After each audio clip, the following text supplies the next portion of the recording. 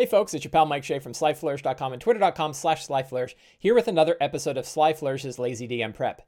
This is a weekly show shot 10 a.m. Eastern Standard Times on Sundays, in which I go through steps from Return of the Lazy Dungeon Master while preparing for my Sunday D&D game. In this case, I am running a homebrew Eberron campaign called The Second Morning.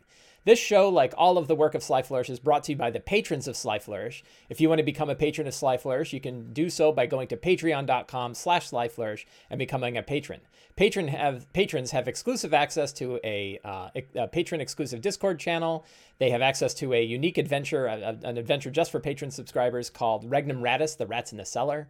I'm also putting out a couple of new projects there. One is called Adventure Generators. This is a list of, or a set of one-page generators to help inspire adventures. They're usually set up with a bunch of different random tables around a particular theme, like Jaws or Heart of Darkness or Seven Samurai. And you can take that general adventure theme and then roll on this list and inspire your own adventures built around that theme. I'm also working on a new project over there called Sly Flourish's Uncovered Secrets.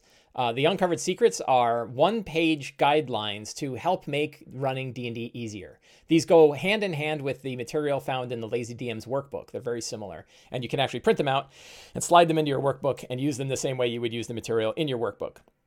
Examples for those are Running Hordes, a new alternative set of rules for running a large number of monsters. I have another one where I'm going to do like a city generator that I'm working on. And there's another one coming out this month that I did, and that is zone-based combat. So zone-based combat is a faster and easier way to run combat in D&D that you can use everything from theater of the mind to very detailed like 3D battle terrain with miniatures and everything in between, maps and abstract maps and everything else.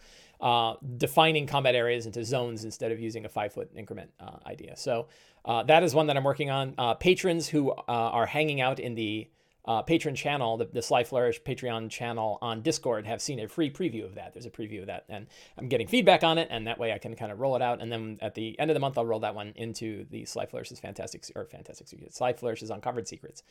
And and I've got a whole bunch of those coming out. Many of them are ideas that you might have seen on the Sly Flourish website that are further refined, tested out a bit, and cleaned up to be a one-page sort of rules supplement. Think of this as like Sly Flourish's Unearthed Arcana. Same sort of idea. But the whole theme is to put one-page guidelines to help DMs, to make it easier for DMs to run D&D games. That's the goal of these things. So, my mom is here. Hello, Mom. And Evil John is here. Yay. And He's Not Your Problem is here. Thank you, everybody, for coming. So last week, the characters were in Khyber, in the depths of the underworld of Eberron known as Khyber. And Khyber is an interesting place because it's like the Underdark of the Forgotten Realms. It's all caves and underground stuff. But it has a weird, surreal nature to it as well. Distances there don't really make sense. You can walk down a hallway and travel 1,000 miles and not realize it. The deeper you go, the closer you get to the realm of Zoriat, the realm of madness, and creatures from Zoriat. And there's these really powerful monsters known as the Daliker that come from Khyber. So Khyber is its own crazy area. And one of the things that I'm trying to do with my Eberron campaign is give a good tasting sample of all of it. Like, I want the players to really experience a lot of Eberron, right? And there's certainly you can't really go in depth in every area. But I want them to get a touch of a lot of different things. And so I started the campaign in Sharn. I introduced many different houses. I introduced a number of factions, like the Knights Dark Lanterns or King's Dark Lanterns, the Dask, a little bit with the Boromir clan, but not so much. The Droam and the Dakani, like the old Goblin Empire. I wanted to throw that in there. And but also touch heavily on the Mornland and Zendrak, these two other major locations. So I really want the players to kind of, whenever somebody talks about a particular area of Eberron, they go, oh yeah, we did a little bit of that in this campaign. So I'm trying to kind of touch on a little bit of it. So it was convenient that the way the campaign went, they went into the underworld and into Khyber, and I got to introduce some of Khyber. And last week, the game began with them facing a creature known as a Balhanath. Now, the stock Balhanath, let's go to our The stock Balhaneth is a creature from the Shadowfell, but it works so well. I know about Ryan Frostmaid. It works so well as a Zoriat monster that I had it come from Zoriat. And the Balhaneth is probably potentially the most unique monster I've ever run in D&D. And the reason why, I mean, it's got your standard stat, 114 hit points and an AC of 17, and it makes so many attacks. It's actually very powerful for a CR 11. It does a lot of damage, like bite attack and on 2 tentacle attacks, right? And the bite is 25, and each tentacle is 10 plus grapple and restraining. So really nasty, which means, of course, you can do a tentacle and then a bite. And it does bite attacks, which are do 25 damage against anyone who has grappled as a legendary action. And it takes 3 of those. So somebody that's grappled can chomp, chomp, chomp, chomp, and take 100 points of damage. That's CR 11. That's more than like Balor's do. So damage is a little off maybe, but I don't care because it's often in my favor. That's interesting. However, what's really interesting are the regional effects, right? And the lair actions and the regional actions. Balhaneth warps reality around it at 500 square foot. After 10 minutes, the terrain and reshapes assume the appearance of a location sought by one intelligent creature whose mind the Balhaneth has read using its regional effect. It can read the minds of anybody within a mile of it. And it builds a fake area around it. So it's a real crazy hunter, right? This monster just wants to eat stuff. But the way it eats them is by creating an entire virtual world around someone. And then they get lost in the virtual world and it finds them and hunts them and eats them. And I was like, this is a fascinating idea. And if you recall from last week's show, I was thinking about like, okay, well, who is it going to mirror? Like, which one of the characters is it going to build a world around? And I kind of went through all the characters. And I ended up with a couple of potential options. And then I was like, well, it might be kind of fun to do 2 of them. So I wanted to do 2, and I did 2 that were pretty far off. So the first one, which was definitely questionable, I was like, I don't know if this is a good idea. It's funny, and I kind of like it, and I kind of want to see how it plays out. And I'm like, okay, let's try it and see. And I had just watched the movie The Graduate with Dustin Hoffman. Very funny movie from, I think, like the 70s, right? It's a very old movie. And in it, so I wanted to use the situation from The Graduate in a D&D game when you're getting attacked by a creature that tries to hit you with tentacles and eat you. And like, how do you do that? And the idea was one of the characters, Zarantir, comes from a rich family, and he's got father issues. His dad, he got his dad sort of sent him away after he wrecked an airship, and then he stole his dad's airship and wrecked that one too. And so I thought it would be funny if they go through, they know they're in the depths of Kyber and things are totally weird. And then they walk through a portal and they're in one of Zarantir's summer homes. And there's his parents and they're in their like tennis outfits.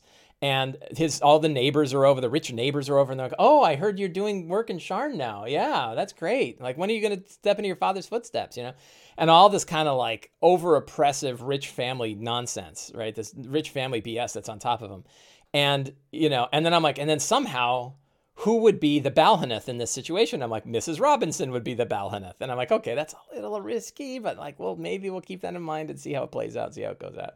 And it actually worked really nicely where he walks in and there's his family and they're like putting, Bloody Marys in people's hands. And like they're covered in dust and dirt from having just fought this army of bugbears to defend an underground city of goblins. And they're like, where the hell are we? Like, what's going on? And some of the players are like, hey, this is great, right? And they're drinking the drinks. They're like, look outside, right? And Zarantir is like, I go to my room.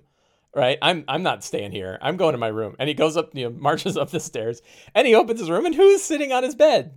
Mrs. Robinson. And so I say, Mrs. Robinson is sitting on your bed, and all the players are like, oh, like we've seen this movie, And she's like, why don't you have a seat here on the bed? And he's like, hi, Mrs. Robinson. And then I'm like, and let's cut away. And so we cut away from that, and then they go back, and like they're all standing around. And like rich people are insulting them. And Leto Skal, the villain, showed up. And all of a sudden, Zarantir's father's really nervous because he's trying to be good, in good with the Gold Ring Aurum guy, Leto Skal. And the players are like, wait a minute, Zarantir's father works for Leto Skal? And that was a fun secret to reveal. And so they're figuring that out. And then Banner, the Warforged, who's still standing there covered in dirt and bugbear blood, holding a Bloody Mary in his hand. And he's like, what? Where the hell are we? Like, we were in a cave in the middle of Khyber, and we stepped through a weird portal, a natural portal, and now we're in this place. Like, this is weird, right? And they're like, and this drink tastes like shit, right? And he, because it doesn't taste like anything. And they're like, this is weird. And he's like, this is strange. Like, I'm going to get away. And people are like, oh, why don't you come and hang out? Because all of the other NPCs are trying to keep the other characters away from the fact that Zarantyr is getting eaten by a Balhaneth that looks like Mrs. Robinson up in his bedroom. So other characters are starting to figure things out, and they're like fighting away, and they're like having hard conversations, but they start to figure out like these aren't real people and this isn't real food, and we got to get up there. So they make their way up there, and they open the door, and there's Mrs. Robinson, and Zarantyr got critted on for 50 damage, which knocked him out completely because it bit him. And he took 50 damage. He's unconscious. So they walk in, and Zarantyr's lying on the blood pouring out of wounds on his neck, and like a crazy multi-limbed John Carpenter's The Thing version of Mrs. Robinson, looking like a crazy spider hag, is over the top of him, and she's like, we're occupied. The room's occupied.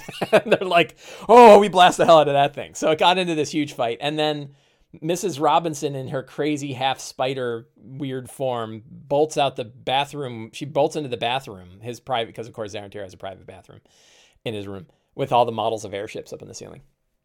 And they like quickly heal him, and then somebody bursts through the door, and now they're in the Mournland during the war, or not in the Mournland. They're in Sire during the war, and now there's like the armies of Karnath are attacking a small Warforged group, and the characters are being like conscripted by Banner's former sergeant, who says like, we've got to stop these, and there's like 100 skeletons pouring over this hill, and they're like, stop them. So the character's like, this is so much better than that crazy dinner party we were at, and they start bashing skeletons, and then the Banner and the sergeant says, we got to go find a place. And Banner starts to go off. He's like, wait a minute. And then like the sergeant grabs him and pulls him in. And he's like, whoa, you're being awfully violent. And then they start fighting him there. And then it turns out, of course, Banner's sergeant is the Balhaneth. And then they start to break through. Oh, and at this point, Shift, who has her brother Crash in her head. She's a first Warforged. She's got another Warforged crystal in her head of her brother Crash, former member of the Emerald Claw. And she undoes the firewall between Shift and Crash so that he can show her what he sees. And he sees the actual cavern with the actual Balhaneth chewing on Banner. So she's able to actually see what's real, but no one else sees what's real. And they're blasting stuff, and it's crazy. And finally, they managed to pin the thing down. And it didn't really, it failed a lot of its attacks. Like it smashed and grabbed Banner. I think it knocked Banner out. It's the first time Banner's been knocked out. Grabbed him, is pulling him in, getting ready to bite him, and then got force blasted back, which broke the tentacle grab, which means he can't do the bite attack anymore. And then he starts like teleporting, vanishing around. But they finally pinned him down and killed him. And when they kill him, he turns into this molten pile of goo, and all of a sudden they're in this cavern filled with skulls and bones of all of the other creatures that have come into the Balhaneth lair, saw their virtual worlds, and were eaten. And there's lots of treasure and stuff too. And another door. They hoist up all the treasure. They go through the door, and they end up in one of the citadels near Arldusk. So, and yeah, just to finish this thing. So they ended up one of the citadels near Arldusk. I think they fought a couple of those crazy Dolgrims, the Khyber goblins. They fought a couple of those guys, and then they found a big door that was sealed on the other side. And they knock on the door and they say hello, and a bunch of people are like, who are you? And they say, we're adventurers. And they say, like, Dolgrim would say that. And they're like, no, we're not Dolgrim, we just killed the Dolgrim. And they're like, yeah, Dolgrim would say that too. And they're like, well, we're really not. And they're like, well, we'll peek. And they open the door, and there's like a bunch of half-elf archers and swordsmen standing there getting ready to cut down Dolgrim. And they go, oh, you kind of look like, come on in. And that was where we ended. So yeah, it was most of the session, I think at least 2 hours of the session was the Balhaneth lair. And it's hard to get feedback from everybody in a digital environment, but I know that at least a couple of people really thought it was one of the better D&D games they've had, just because of how zany it was. And they loved the Mrs. Robinson angle, and they thought the Balhaneth was a wild monster to fight. They were all like, all the DMs were like, I got to look this guy up, right? Like this monster was crazy. And it really is. It's an example. This is kind of true in D&D in general. But the way to kind of pick a monster out and build an entire lair that fits that monster's ecology and everything is really fun. I think that Monster knows. Balhaneth tactics. The monsters know what they're doing. If you're not following this blog, you really should. Keith Amon is the guy who writes it. I've met him. I had him on the DM Deep Dive, and boy, he's got a long article about this. So I didn't read this. I should have read it, and we should read it, but I'm not going to read it right now. But it's probably worth taking a look at because he always has really smart ideas about looking at a stat block and figuring out how does that mean how a monster acts in a given situation. Not just tactics, but like based on its intelligence, this is the kind of thing it would do. So he really, Keith really takes a hard look at the stats that a monster has and says the stats determine how it fights. And I think that's a really interesting way to think about it. So yeah, really one of the more unique monsters I've ever faced. A hard monster because you got to think ahead about like what kind of lair is it going to build and how does the Balhaneth try to separate. This is really tricky. How does the Balhaneth try to separate out the party so that it can devour one, but not in a way that's not fun for the rest of the party to try to go save their friend? Because at the end of the day, we're trying to have fun with our friends. And if we're dicks using the Balhaneth, we're going to separate them out and kill them. And that sucks. So you want them to be able to kind of figure out and hunt down. And you want that risk of our friend is in trouble, but we don't know where. And we don't know who these stupid bunch of rich people are. You want to try to noodle through that, right? And set up the situation so they can sort of figure it out. It's like a big puzzle combat thing. It's really interesting. So that was a lot of fun. Not terribly hard to set up because you saw me set it up in last session's DM prep. So it didn't take terribly, I didn't spend a lot of time on it. I did give him a lair. I did sort of build a, I think I picked a map, but I ended up throwing the map away because all I needed was like a cave with a bunch of a big cavern with a bunch of caves off of it. And it would try to drag people off into the caves and eat them while the rest of them were in the cavern dealing with whatever the virtual world was. I need to breathe. So that was really interesting. And that is where we ended, was them meeting the other group. So we're going to pull up our notes today and get ready. How does it work? Evil John, I forget. Do I say exclamation Notion? Yay, look at that. If you're curious about Notion, I just talked about it in the chat. It's also in the chat down below. The tool that I'm using for this is called Notion. There's a whole other series of shows where I talk about how to use Notion that I'm not going to do today, but you can learn all about it by clicking links and stuff like that in the show notes. So we click on this and we duplicate our planning template. We drag that to the top. Today we're going to talk a lot about cities. So today is 13. Sunday, Eberron. We have our notes. I'm going to tailor a few things here, like I tailored into the banner Z, Saber, Shane, Shift. I should add that to the template. And we delete. This is my Wednesday group. I don't need them in the Sunday notes. Let me do a little cleanup here. We go to the session planning template. Because you don't want your session planning template to be wrong because you have to fix it every time. Whoops. So we fix that. What's this thing, you wonder? Probably. This is notes for me to run with Avre and Discord. I use this to kind of keep the marching order going. I can also use it for my one-dimensional battle maps, which I've talked about in previous shows. And I use this for my instant initiative, which I really dig. It's a one roll.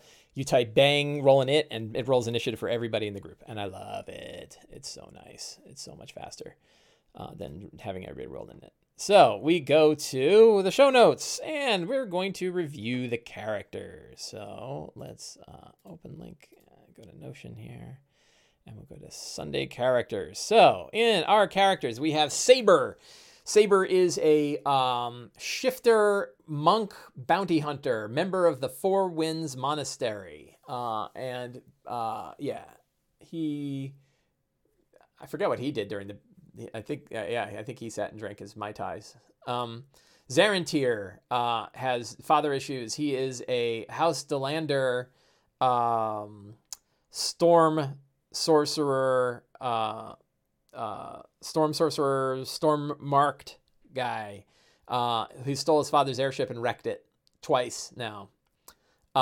We have Shift, one of the first Warforged, maybe the first Warforged ever made, in a junction between the undead nation of Karnath and the the artificers of House Kenneth. And her brother was built at the same time, a warforged named Crash, who was working for the Emerald Claw. And she now has Crash in her head, riding shotgun. And there used to be a firewall between Crash and Shift that she had put in place, but she turned it off so she could see the Balhaneth. So now Crash has full access to her memories and could theoretically grab control. But so far, he doesn't know what's going on. I don't think Crash is as much of the bad guy as he used to be. We have Shane Husk, famed novelist, writer about the Last War. He's a hobgoblin wizard, mostly the slasher type wizard.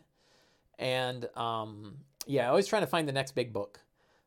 We have Banner, who is a Warforged former member of the, and this will probably come up now that they're getting closer, former member of the Lord of Blades group, the followers of the Lord of Blades, but then broke away and became a member of the Becoming God, which is also going to come up. So he might have a fair bit going on for him.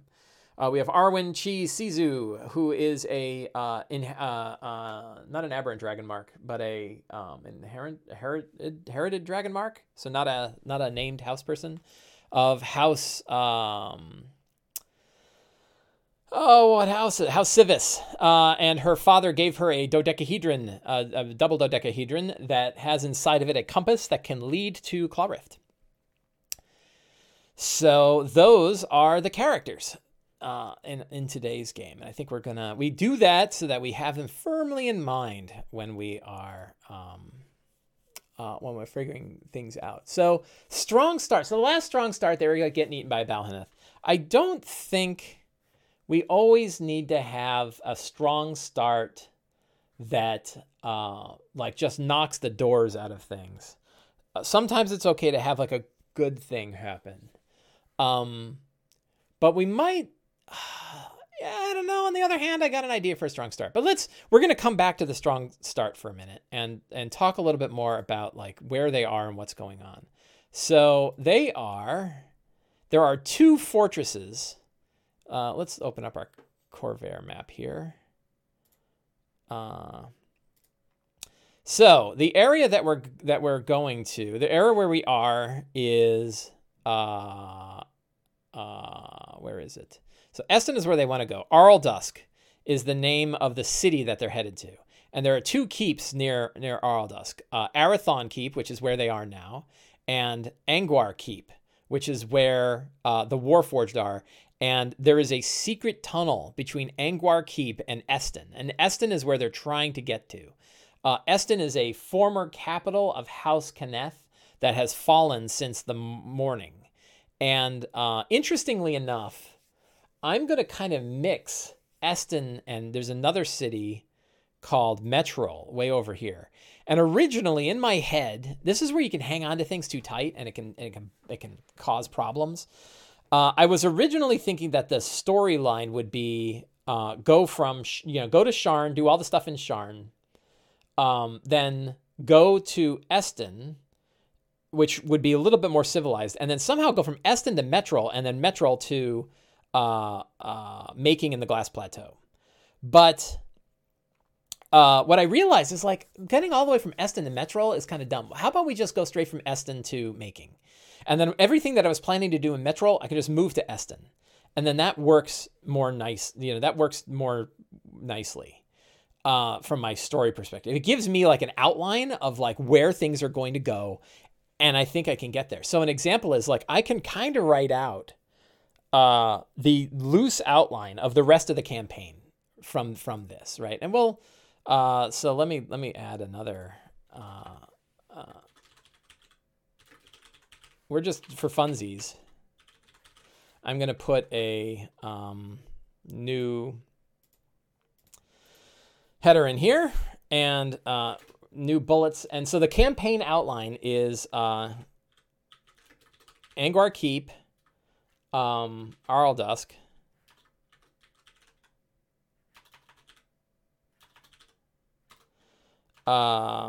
Eston. You'll note I'm using the hyperlink thing. Karshak. Making. and then finally Claw Rift.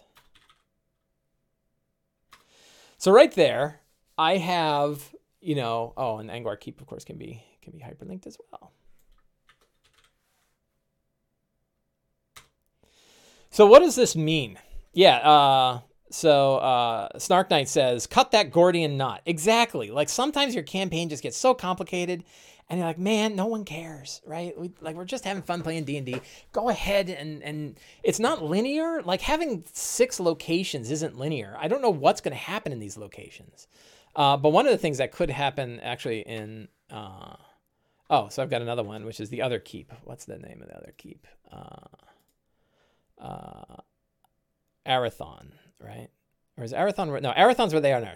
Crap, I did it wrong. So Angwar Keep goes. Can I move this?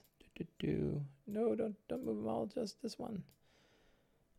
That one goes after Arldusk, and then we go here.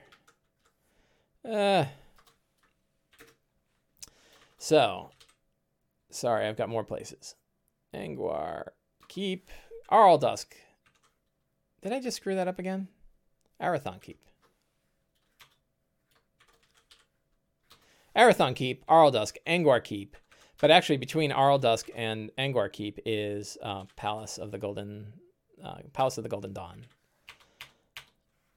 Then Angwar Keep. Then Eston, then Karshak Lightning Rail, then Making of the Glass Bateau, and then Claw Rift. So this is kind of what I see as the outline for the rest of the campaign.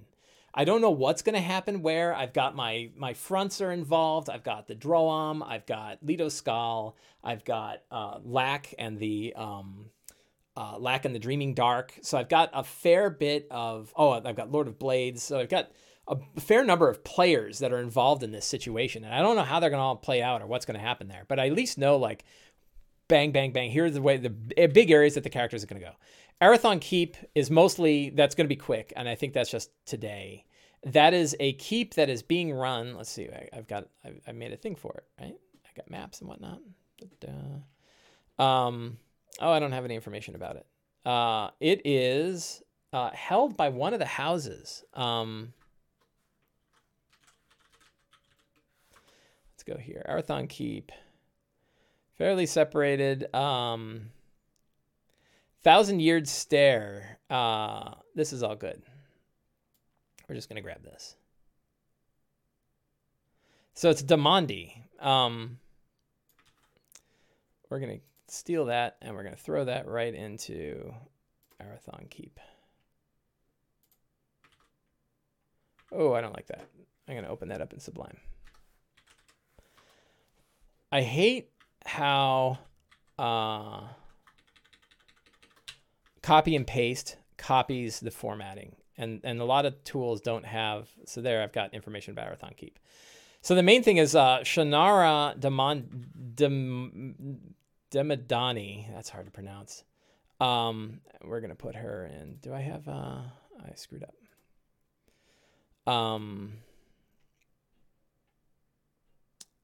Well, actually, what we want to do is create a campaign card for it, probably. I don't know if we need a campaign card or not. Well, we'll do that later if we need one.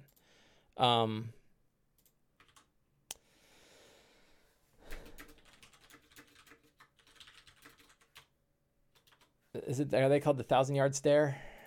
Yeah, 1,000-Yard Stare Guild. And they are watching. So this is like a secret and clue, right?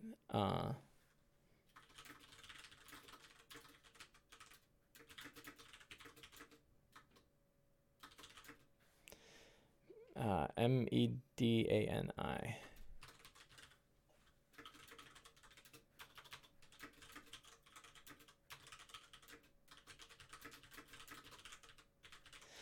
So, the 1,000-Yard Stare is a guild of House Medani who watches the borders between Thrain and the Mournland. That's kind of the first big secret. They're probably going to learn that right away. A monastery, a group of Warforged followers of the Becoming God have made And which one of these locations have made Angwar Keep?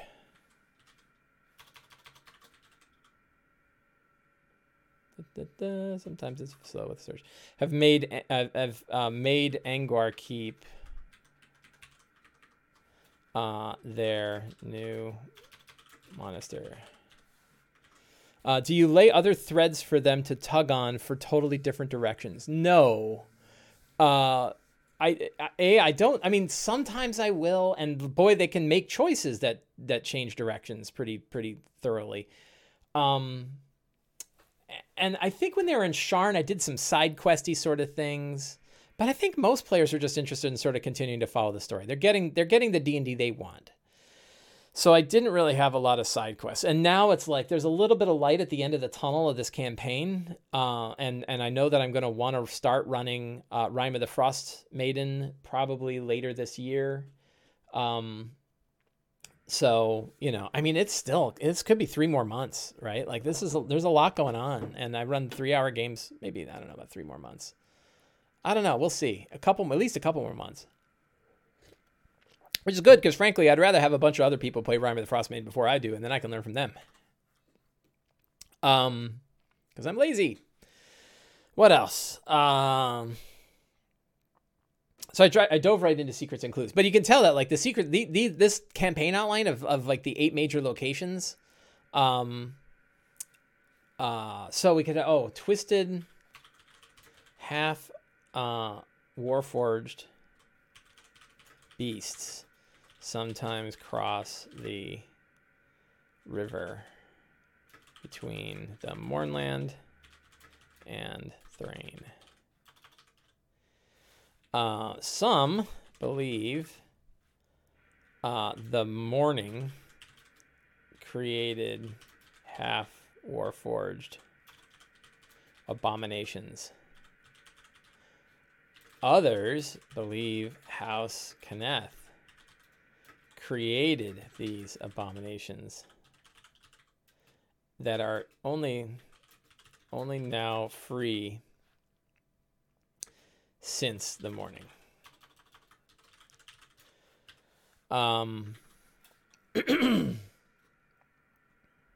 Members of the Lord of Blades, followers of the Lord of Blades,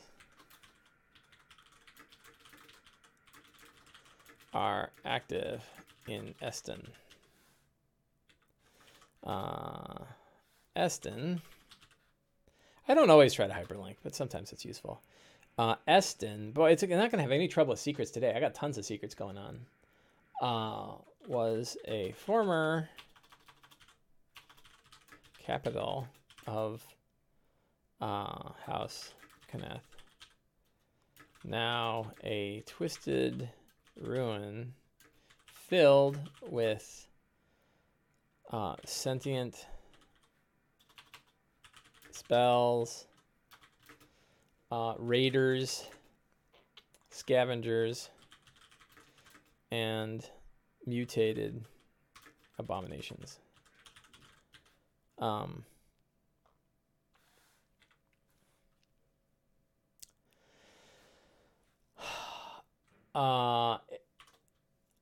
What's their name? Oh, Imperi de Falarn is an Aurum agent of Lido who went to Eston, met with Ghosthoof, met with Parnell Ghosthoof of the Aurum, then traveled to Angwar.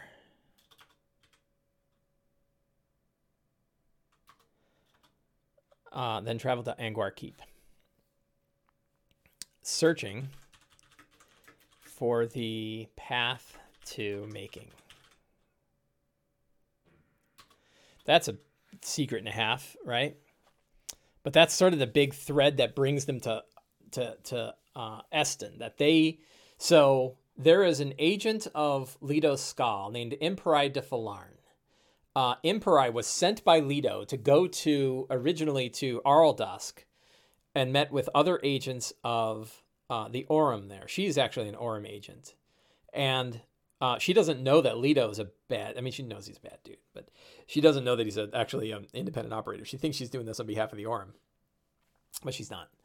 And she found out from this snake in the grass, Parnell Ghosthoof at the Aurum, that that the path, she found out that the path to making is in Eston, and there is a tunnel that can take one from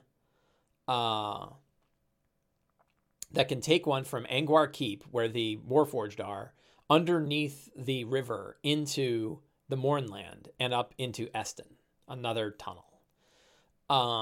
And she went through the tunnel. She went there. She treated with the Warforged, probably gave them something, and then went down through the tunnel and made it there. Probably hired a bunch of mercenaries. Let's see. So Imperai hired a bunch of mercenaries to take her to Eston. The Aurum have taken over a former Galifarian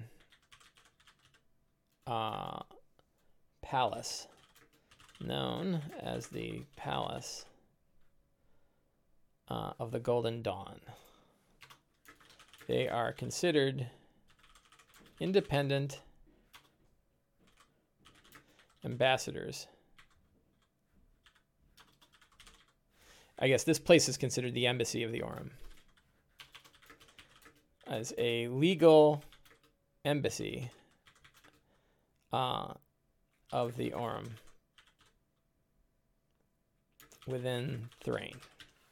That's important from a other standpoint. What other secrets do we have going? That's a lot. I got a fair bit of secrets in there already. Is there anything else we need? I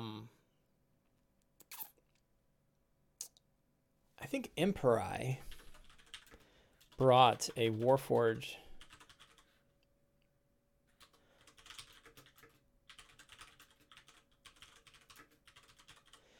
brought a sentient Warforged object with her to convince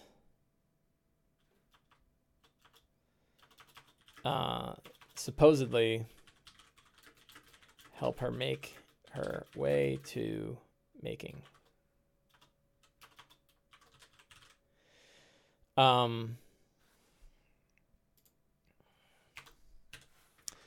So, a lot of secrets. And there are, so let's go to our other window here. There is a magic item.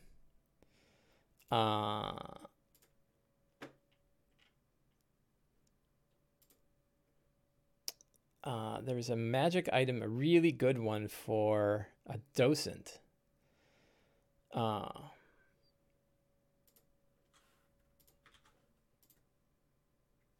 sentient Warforged docent.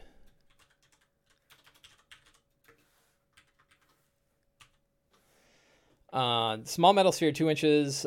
Tune, you must embed that somewhere in your body. This is you have to be a Warforged. It has sentience. It can heal you. Yeah, it's got some skills. It's got the personalities. It's like Bit from Tron.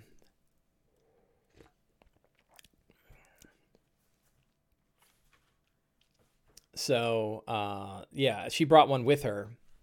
So what's the story here? Well, let's go back up to our outline real quick. And again, like, in my opinion, trying to think real hard about how the hell the campaign is going is folly, because it's going to go in a totally different direction anyway. So this is a very loose idea about where things are going to go. They go to Arathon Keep. They meet the Madani, the Thousand Yard Stare, the guild, the Thousand Yard Stare, who's watching over. They learn a bit about Arl Dusk and what's going on in Arl Dusk, but I don't think Arathon knows anything about Imperi or Leto Skal. I think they said, like, we saw that ship fly over once or twice, but it was weeks and weeks ago. Leto Skal was here a long time ago. But they might learn about the Aurum and Palace of Golden Dawn. They might learn some other things. But then they end up traveling to Arl Dusk. They go to Arl Dusk, which is a big city. When they get there, I will describe what's going on in Arl Dusk. I have some nice pictures of Arl Dusk that I stole. It's in Thrain, so I have a lot of things about Thrain that I can tell them. And then I have a bunch of locations that I listed here. If I start this, I'm just going to, and, these are all places that they can go. We're going to yank the lightning rail station because who cares? If anybody asks, you want to have, you don't want to have so many places that people get lost, right? The problem when you introduce a city is there's so many places, right? And everybody gets sort of lost. Whoops. I don't know why I bolded. I can barely see it anyway. So there's a bunch of locations, and then I have like a bunch of 10 potential random encounters. I set this up for my Wednesday game, so I already have this sort of going, which is nice. One nice thing when you're running a game for multiple groups is you can reuse material from one game and use it in the other. In this case, I'm doing exactly that. I love this, that there's a bar called The Ogre. And The Ogre is a bar made out of a giant Warforged tank that made it across from Sire into Thrain and then broke down at the end. And now now it's this Warforged bar, this bar for veterans. Like they're not bitter. Thrain says you guys are great. But it's like this old Warforged bar. They know a lot about Angwar Keep, and there's some monks from Angwar Keep that are there. So I think that's kind of a fun place. You kind of want to make the places sort of new and interesting. So there's an airship docking tower, the Cathedral of the Silver Flame. I guess I spelled cathedral wrong. Come on, no. Cathedral. I spelled sovereigns wrong. I can't spell with a damn. So, so a few locations, but their main thing is, and I gotta, I think this is true when you run city stuff anyway. Why are they there? What's their goal? And you need to reiterate that, like, your goal is to find, Imperi,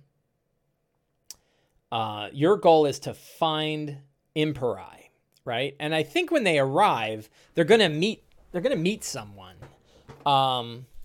There is a agent here, an NPC again, and it's probably, why is this empty? Why is it empty? What happened?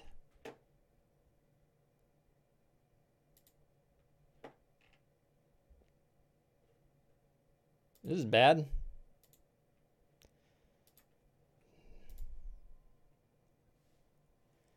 Did something terrible happen to my...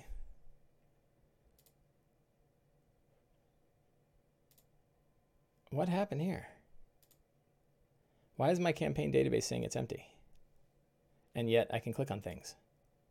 Yeah, Evil John's like, oh no, this may be the last day I use Notion. I think, am I having a network problem?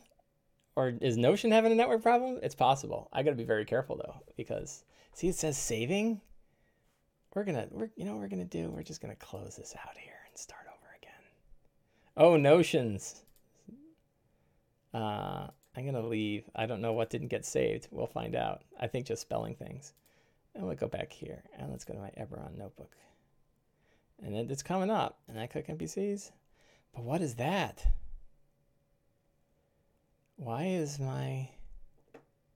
This is terrible. That would be very bad. But it's still linking to stuff. So it can't be that bad. Right? Like... what the fantastic locations? I just mentioned a whole bunch of them. And so it ends, everybody says. Let's not get excited yet. Arathon keep. But I'll tell you, like, see, it's still finding stuff. I think we're okay. But, yeah. But we'll find out.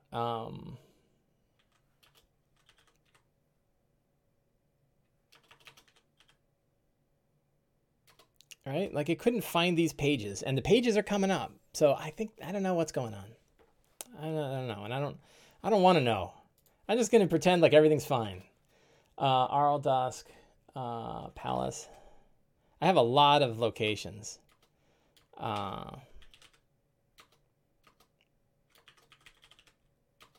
So I'm just putting a list of locations in there.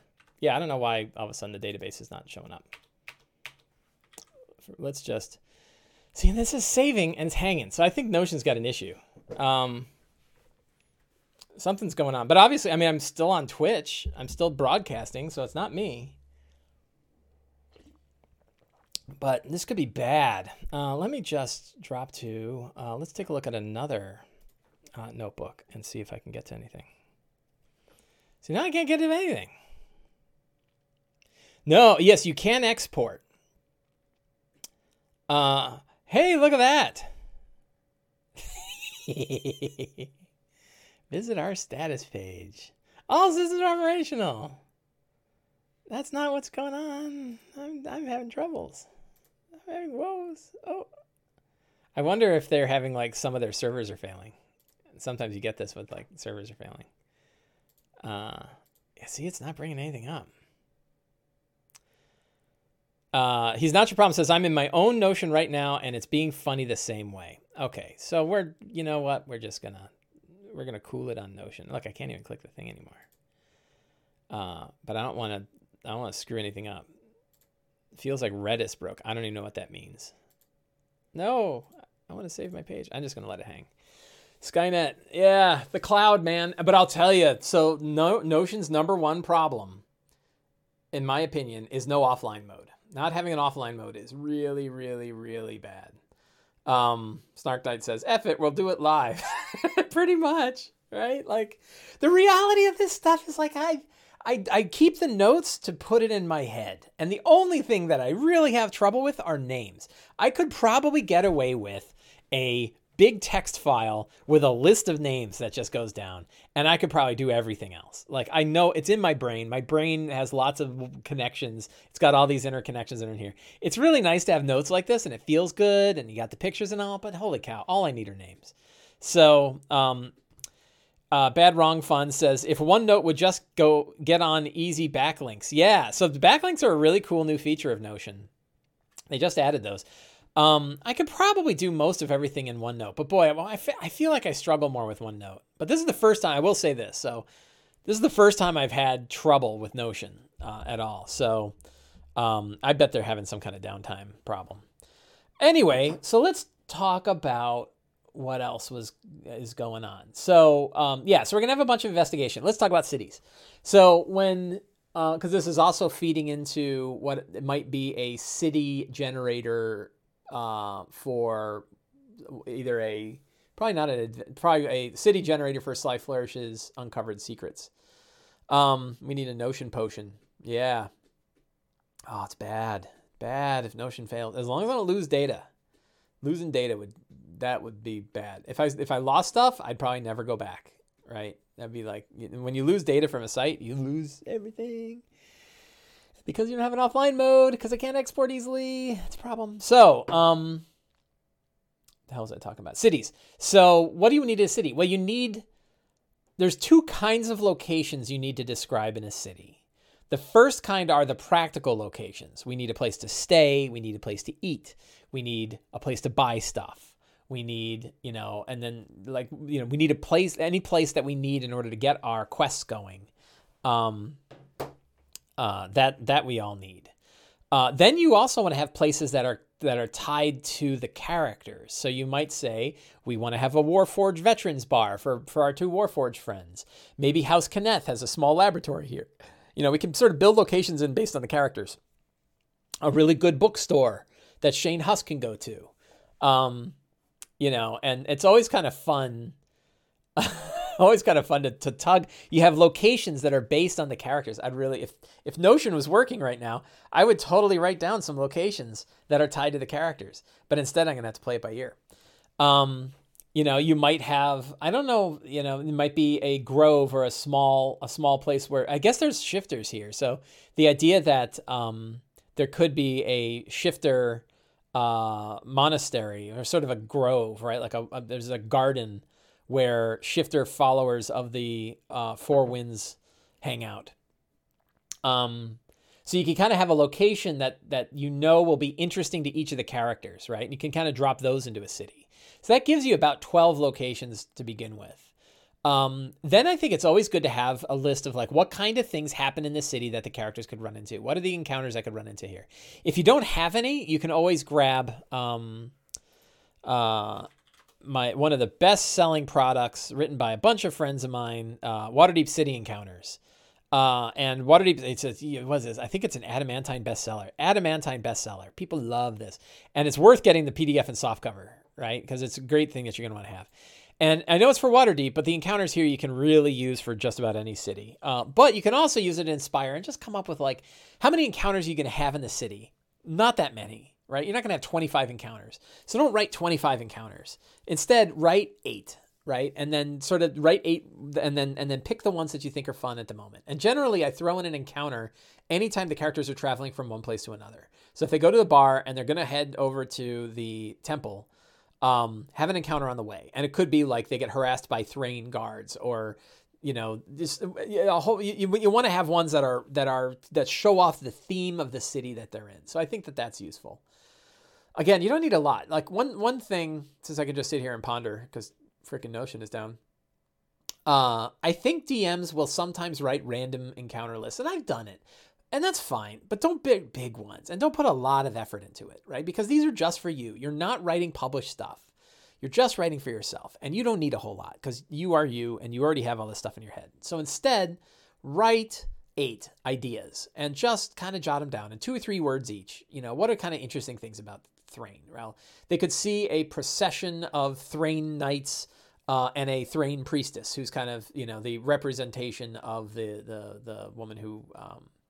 you save Thrain, forget the Silver Flame. You could have, an interesting statue of the Silver Flame defeating the demon and trapping the demon in fire. I had a fun one, which was the street preacher who's talking about the fact that, Thrain has this beautiful surface, but remember there's darkness within, and you got to always remember there's darkness within. So like, just kind of,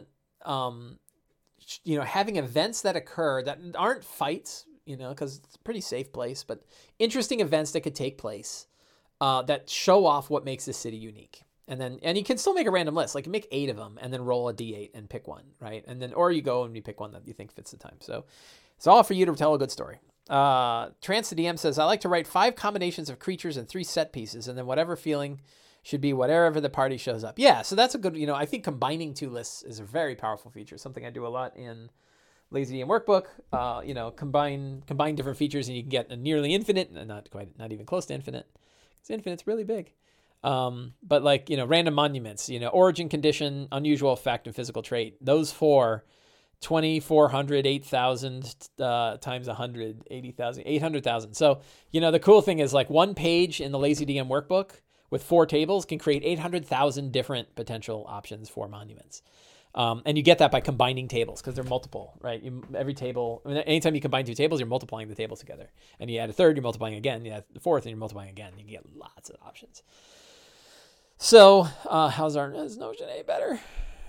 What's the word? Let's see, Notion status. Don't tell me there's no incidents, man. I'm seeing an incident right now. Ooh, we might be okay. RSR says the Notion pages are loading. Let's take a look. So that is loading. Did this save? It looks like this saved. If I click Angor, I get Angor campaign database. Yay! There's my campaign database. Whoo! That was scary. Export! Quick! Export! Export format. Markdown in CSV. Export. Save that sucker. Whee! It does have a 1-click export, which is nice. What else? Oh, so yeah, let's talk about the outline, right? So what's going to happen? They go to Arathon Keep. They learn about what's going on there. They go to Arldusk. They're hunting the pathway of Imperai de Falarn to learn about what she was trying to figure out because she knows where to go. They might infiltrate the Palace of the Golden Dawn to go find the dickwad who's there, who knows where Imperai is. That's kind of an optional thing. My other group did it, and it was kind of fun. Then they could instead go straight to Angwar Keep and meet the monks, and the monks will tell them, yes, she traveled through, she went through some tunnels here. She had a small sentient artifact with her, and she headed to Eston with a bunch of mercenaries. But boy, the tunnels down there are dangerous. And if you think the tunnels are dangerous, just wait till you get on the other side of Eston. That place is insane. They go to Eston. They meet all different kinds of nasty factions there. They see all sorts of interesting ruins. Maybe we have some side quests and stuff. And they eventually make their way to a huge rail station. And inside the rail station is a massive Warforged lightning rail named Karshak. I'm stealing this directly. There's a lot of components I'm stealing from the Dark Tower for this campaign, by the way, including the sentient orbs known as the emissaries of the Dreaming Dark, Lack being one of them. There's actually 7 of them. I even wrote little dossiers for all 7. You want to see the 7? So let's. I'm sure you do. We'll go to villains. I think in villains. So we have Lack is one of them, but Lack is tied to the emissary. So here I have a page of 100,000 years ago. 7 orbs were brought into Eberron from what's the place called? From Dalcor. Each orb has its own personality of a powerful quarry within it that acts as emissaries of the Dreaming Dark. Originally, they sought to increase the influence of the Dalcor in the world. They were cut off from the Dreaming Dark when the Colosseum brought down the moons. Now they're all have different motivations, but many of the motivations are trying to open up. And there are 7 emissaries: Lack, Chris, Vorn, Thrine, Zin, Sin, Case, and War. And I made little, so, guess what that's stolen from, right? That's like a Dreaming Dark guy. And these are the orbs. But that's actually stolen from the Dark Tower comic book series. So you pick any one of these, like War, right? And worst of the emissaries of the Dreaming Dark, held by an ancient gold dragon and Argonesson. And they've been battling each other for wills for 1,000 years. And if either one wins, it could be devastating. That is the orb War. Case is, I had a lot of fun doing these. And I don't know if this is like over prep. This is like world building that no one cares about but me. But now you guys have to suffer through. One of the emissaries of Dreaming Dark, 2nd orb held by the Dakani Empire along with Vorn, now held by a mind flayer lich named Zelex in service of Belashira, the Dalakir, in the Citadel of Lidless Eyes deep in Khyber. Right? A fun orb. So I kind of had like, where did the orb originally get? It was gifted to different empires. And then they fell and were lost, and now they are held. Sin, emissary Dreaming Dark, perfect crystal sphere. The third, along with Vorn, 3rd of the Argonesson orbs, held by the Elven Archmage Suntar Kalassor, guest of the Dragons of Argonesson for 1,400 years. The orb has a long-standing and symbiotic relationship with the elf. Sin is actually not it's probably more in line of like, hey, we should just let these people live. Thrine, emissary of the Dreaming Dark, one of the Argonesson orbs, along with War and Sin. This one is very eager to open up the rift between Dalcor, and is held by an ancient brass dragon named Elavarnin in Argonesson. Elavarnin in the Wednesday game actually showed up. That's when I was like, I should do more of these. Vorn, one of the 7 orbs, emissaries Dreaming Dark, along with Lack, Chris, and Thrine, originally held by the Queen, by a what are they called? Dakani. Once held by a Dakani queen in the city of Old Sharn, now lost in the depths of Old Sharn. That is Vorn. And then we have Chris, which is currently held by Leto Skal, one of the Zendrek orbs.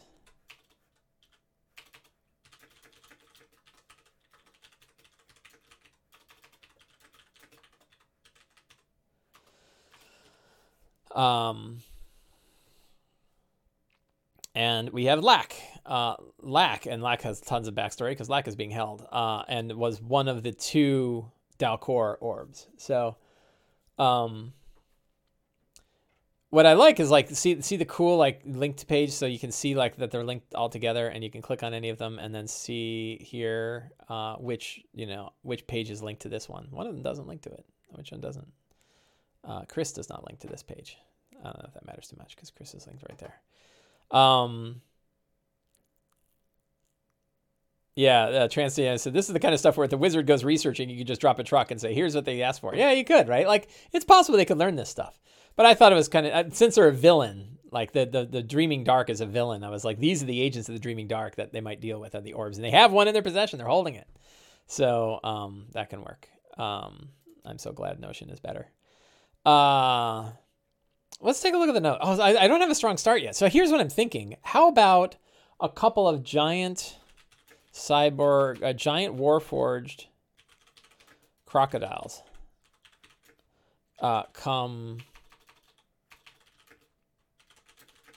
come over the river with other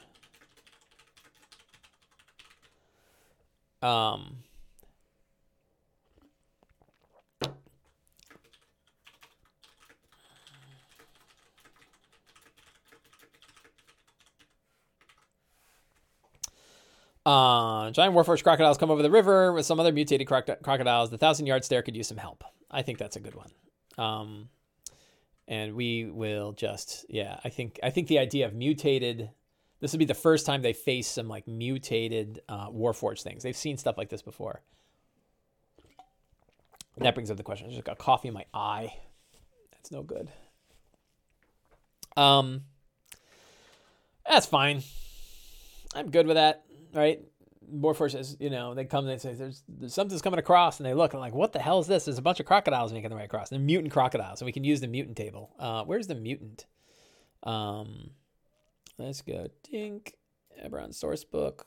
Adventures in Mornland. And I think here we have some mutant tables. Unusual locations. Monstrous mutations. You think that you could do more than a D6 on this guy. I sure wish I could get to a dice roller a little bit easier than having them go to a character, but I'm going to go to a character and roll a D6. Oh, I rolled a 6. I don't have the 3D enhanced, so it's really slow. 6 is creature has 2 head, a couple headed crocodiles. That's boring.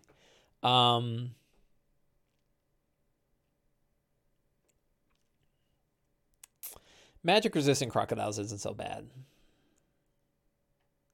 Lightning crocs? Let's say lightning crocodiles.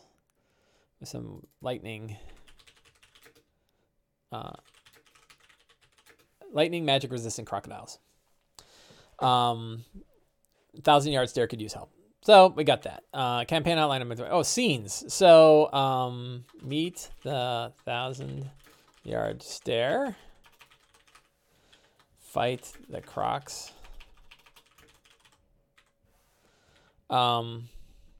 That's a good idea. Roll 1d6. Google. Oh, look at that. 1. That's cool. Good to know. Faster than the way I was doing it.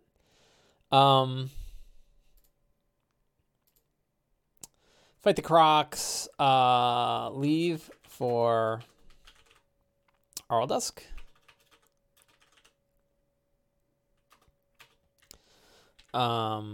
Meet. Oh, yeah, I remember what I was doing when Notion crashed. Which was, who's the NPC that they meet?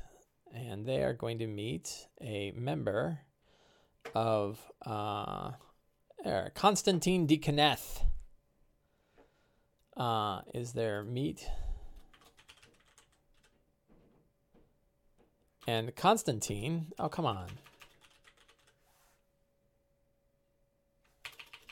Grr.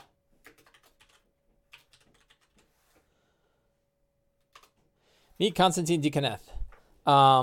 Constantine de Kenneth is a member of House Kenneth, but she's also an agent of I love when people ask questions and everybody else can just type bang Notion and get a whole list. That's awesome. That little bot was handy. She's a member of the King's Dark Lanterns, active in Thrain, and Thrain kind of knows she's sort of a overt agent there. They kind of know that she's there, but she can kind of help the characters get wind of the city. She knows. How would she know that they were coming? I don't know. Maybe I don't know how easy that goes in. She's the King's Dark Lanterns are super smart, so she might have ways. She might be like, yeah, we've heard about you guys, right? And then, and particularly, she's a fan of. She knows Shane Husk.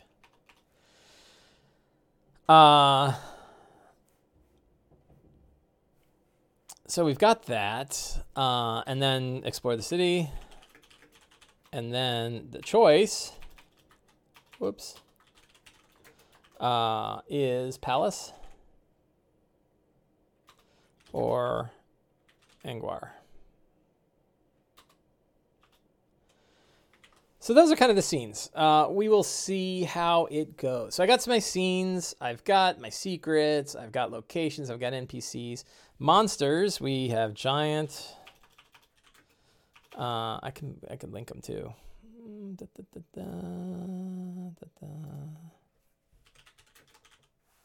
Giant crocodile.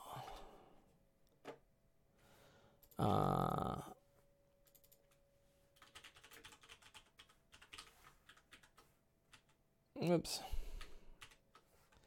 And then we have baby crocs.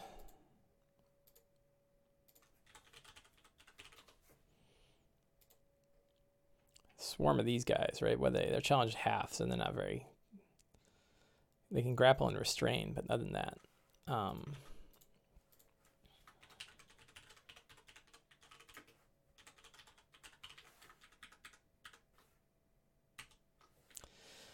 I don't know if I have any other big crazy monsters in this one. I don't think this is all a very big combat one. We'll see how people feel about it.